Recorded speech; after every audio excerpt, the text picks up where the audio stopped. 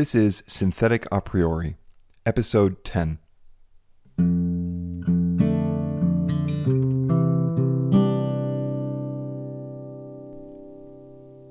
So today, instead of bringing a question that I'm chewing on or an idea for how to maybe connect some things, today is more of an experience report or a process of digesting an experience. You could say maybe we did some field work, and this is just some reflection on that. I had the chance this weekend to spend some time with some friends and apply a lot of the ideas from Christopher Alexander's work to a real building project. And this was amazing. And I'm still kind of chewing on what I learned from doing a physical project instead of kind of an abstract design problem. A few things stand out. The whole aspect of feeling that Christopher Alexander talks about is definitely present in something like software design, but it is really palpable in an actually architectural setting. Like if you're really laying out a room and you are figuring out the right proportions for that room, there is this weird thing that is just a fact that you can be standing there.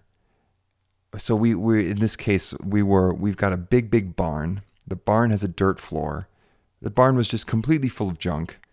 We hauled all the junk out and created this sort of play space, and started using cinder blocks and some bunch of wood pallets that were lying around to mock up the dimensions of the rooms and the entryways to move between rooms and the locations of the different things. And you know, if you're standing there and you're just talking, then it's easy for the conversation to wander off into questions about cost and questions about material and all kinds of completely valid, completely reasonable logistical issues. And you can talk through all of those logistics and all of those real problems, and you can make a drawing that satisfies all of those problems. And insofar as it satisfies those problems, it's a really good design solution. And it might even have the bulk of the functional things kind of figured out. But there's one aspect of the, what do we call it, the requirement set, that isn't present in any discussion. And that is, when I stand here, how do I feel? There's just nothing to say about that, because it is indeed just a feeling. And so there were a lot of good discussions, and there was also some very excellent initial planning done by one person in our group who is experienced in actual building projects. And once we had understood kind of all these logistical issues and cost issues and functional issues, we said to ourselves, okay, let's just see if these dimensions that are drawn here on this piece of paper are the right dimensions or not. And how do we judge? Well, let's clear out this barn and let's move some stuff around. And so there were about 3 hours of clearing the stuff out with a group of people, and feeling a little bit satisfied from some hard work. Then the playtime began. And it's amazing because you can stand there. This is where I was trying to start a few minutes ago. You stand there in the middle of this mock space and a dirt floor with some cinder blocks around you that are showing where the walls are, or some pallets standing up here and there. And we are kind of almost like kids, like playing playing house, or you know what I mean, like you play that you are in the situation where you would be using this space, and you allow yourself to feel it. And one thing that was really interesting was that the way the space was oriented, it had this kind of rectangular shape, and all agreed, man, this is too narrow. I feel like I feel kind of like I want to get out. I feel a little bit like I can't relax here. And so we said, what can we do? Well, could we move that wall over there out a bit? And so we moved the wall out about, I don't know, a good, maybe it was about 9 feet. And we sat there again and said, oh man, that's way too big. This feels like lonely. Like it feels cavernous. We move it back.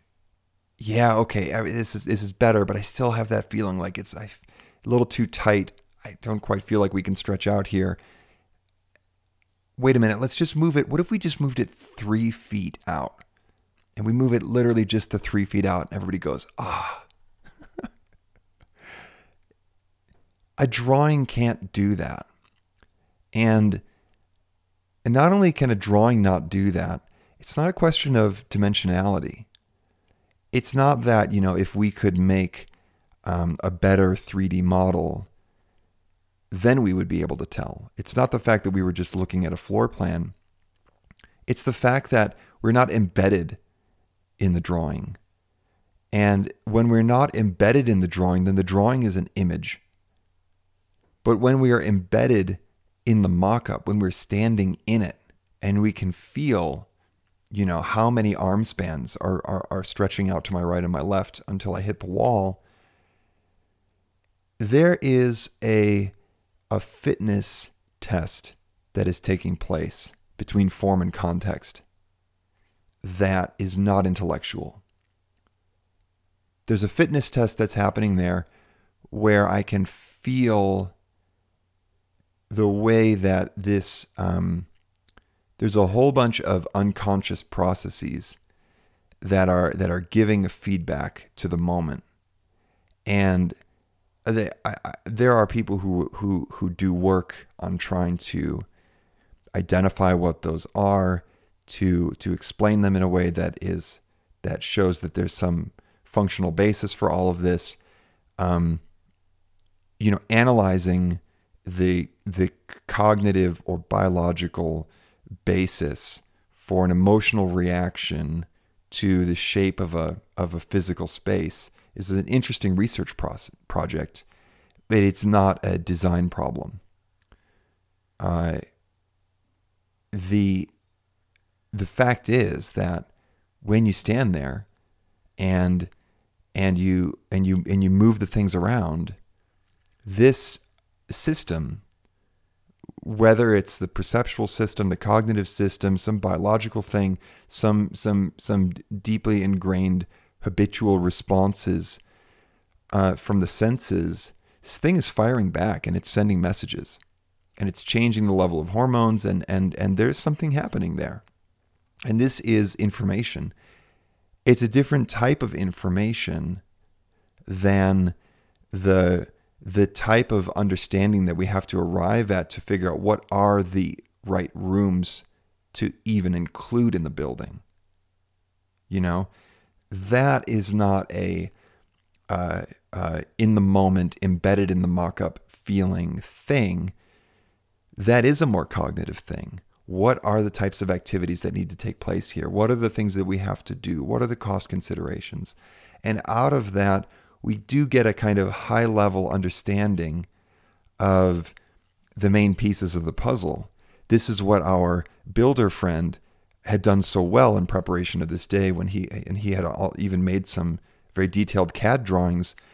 There was an entryway. The entryway was connected to the bunkhouse. The bunkhouse was connected to the meditation hall through the entryway. And there was a bathroom, and the location of, there were all these elements had relationships to each other that made a kind of very clear functional sense. But the question of their form, the question of their arrangement, the question of how one space, by shaping one space, you create a leftover space that something else kind of slots into. And then does all of that make sense together as a whole? And do these new, what used to be one thing that had leftover space, and now there's two things, do those two things strengthen each other and make sense as a unity? Like, for example, there was this hallway shape for the entryway in the original drawn plan. And when we mocked it up by placing the pallets there, everyone said, "Wow, I love this space." It was like a hallway, but it was really wide. It was extra wide for being a hallway, and the proportions were just great. It just felt great. It was really nice, and we kind of made the proportions for the main room that we were working on, and those turned out to be quite a bit different than the original drawing. But they were also quite a bit different from our speculative ideas for what else they could maybe be. It turned out to be a solution none of us had anticipated, but we got there by moving things around.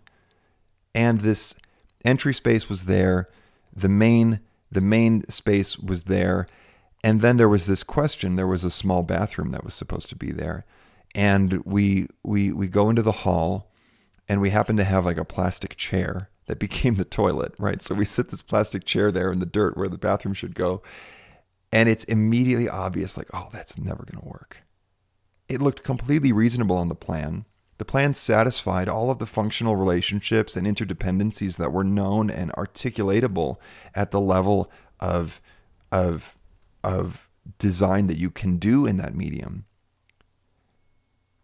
But standing there in that hallway and looking at that plastic chair, we all said, no way. This totally destroys that thing that we liked so much about that hallway. Just went away. And something got interrupted there. Now, maybe somebody who's very experienced in laying out physical spaces could explain why. But what matters is that we got to the fact that there was a problem in the design by feeling it, not by looking at the drawing, because we all agreed the drawing looked very reasonable. It turns out that shaping the main room created this kind of leftover space that we didn't know what to do with originally. But because of the sequence of the design problem, the main room needed to get shaped first. It was the main thing. So we just kind of allowed that there was some leftover space that we didn't understand. Now the main room is right. The entryway is right. We actually moved the door from the entryway into the main room, and moving that into a place that felt right created a whole new center where there was a really nice kind of a place for shoes and a bench to come in. And then we're looking ahead at this originally proposed bathroom location and saying, man, this is not right. But wait a minute. How about that leftover space? And we end up rotating the whole bathroom, putting it around a corner from where it originally was. And all of a sudden, click, click, click. The bathroom is in a better space. The space that the bathroom in is now kind of actually strengthens the hallway. It not only keeps what was already good about it, but it reinforced what was good about it. It connected to the main room in a way that when you look at the volumes together, they're both stronger. And this, for me, this was an incredible experience because it made some things that Alexander writes about centers and wholeness and so on and structure preserving transformations and all this stuff. It made it way more concrete.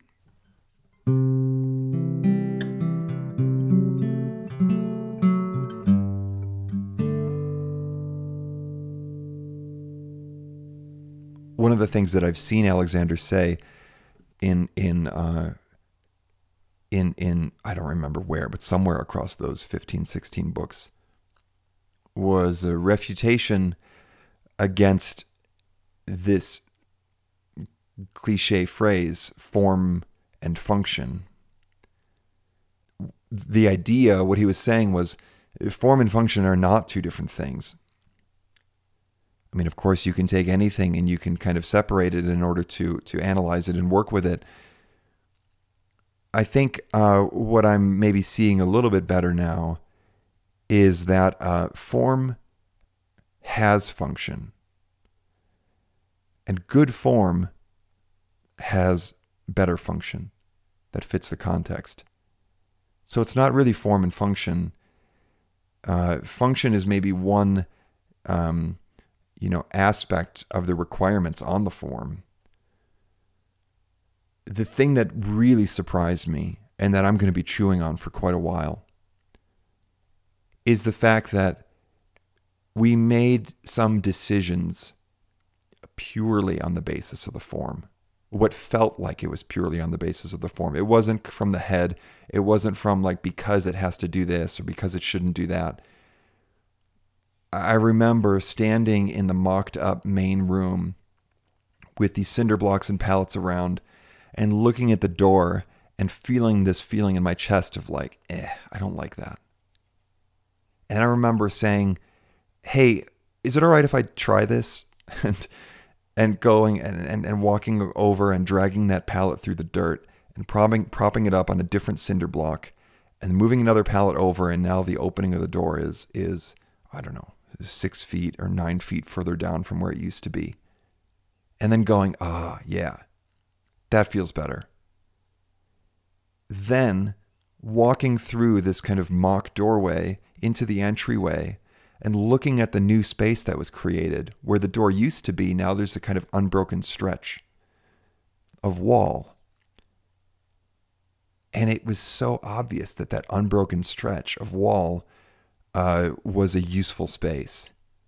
Oh man, not only does this look good and feel better, but clearly this is the place that the shoes go and the bench goes and this and that. And, some kiosk with the announcements or the news or whatever.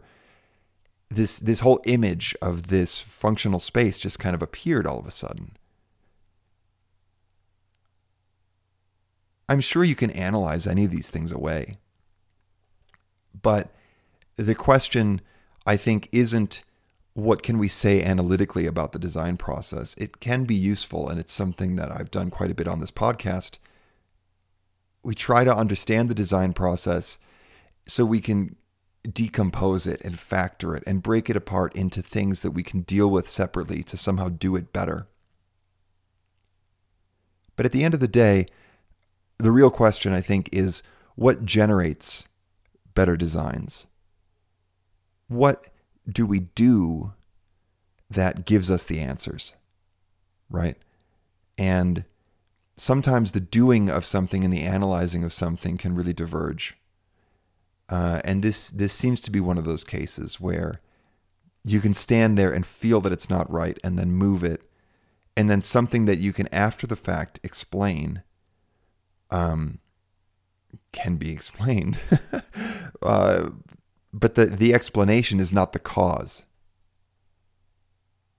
This is something fundamental, I think. The cause of the change was something tacit that I couldn't articulate, but I could feel because of the situation that had been constructed, of standing there in the real situation with the mocked up elements, and it was all giving a feedback to the senses because everything was at the right scale with the real proportions. This situation was able to give rise to a certain kind of feedback and a certain design idea that didn't have a theory behind it. It was feeling driven. And this is really something to chew on. And this is something that I've now, looking back at all of Alexander's work, I can see this thread of feeling. And it's really surprising to make a call based on feeling and then see a lot of good function kind of come out as a side effect.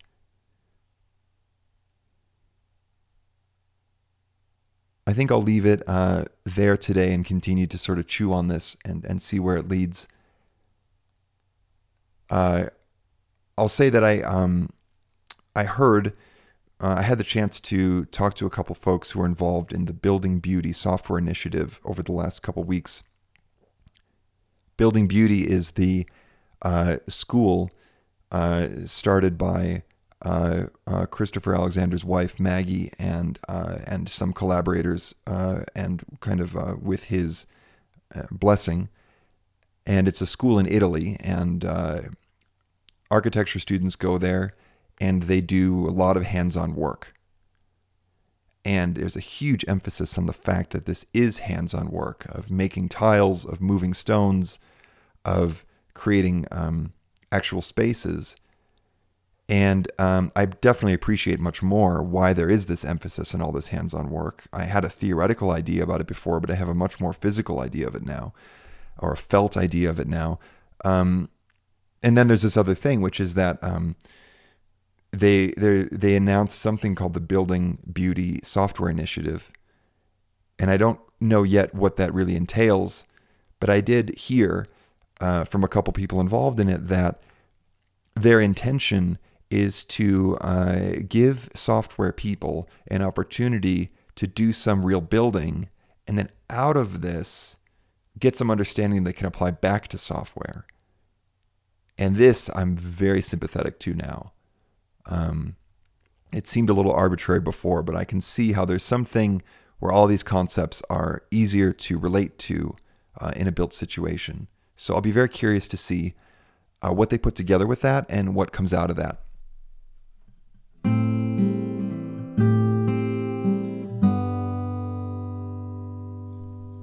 So that's today's episode. You can find me on Twitter at RJS. My website is feltpresence.com. Check the show notes for references to people and works that were mentioned in this episode. And we'll see you next time.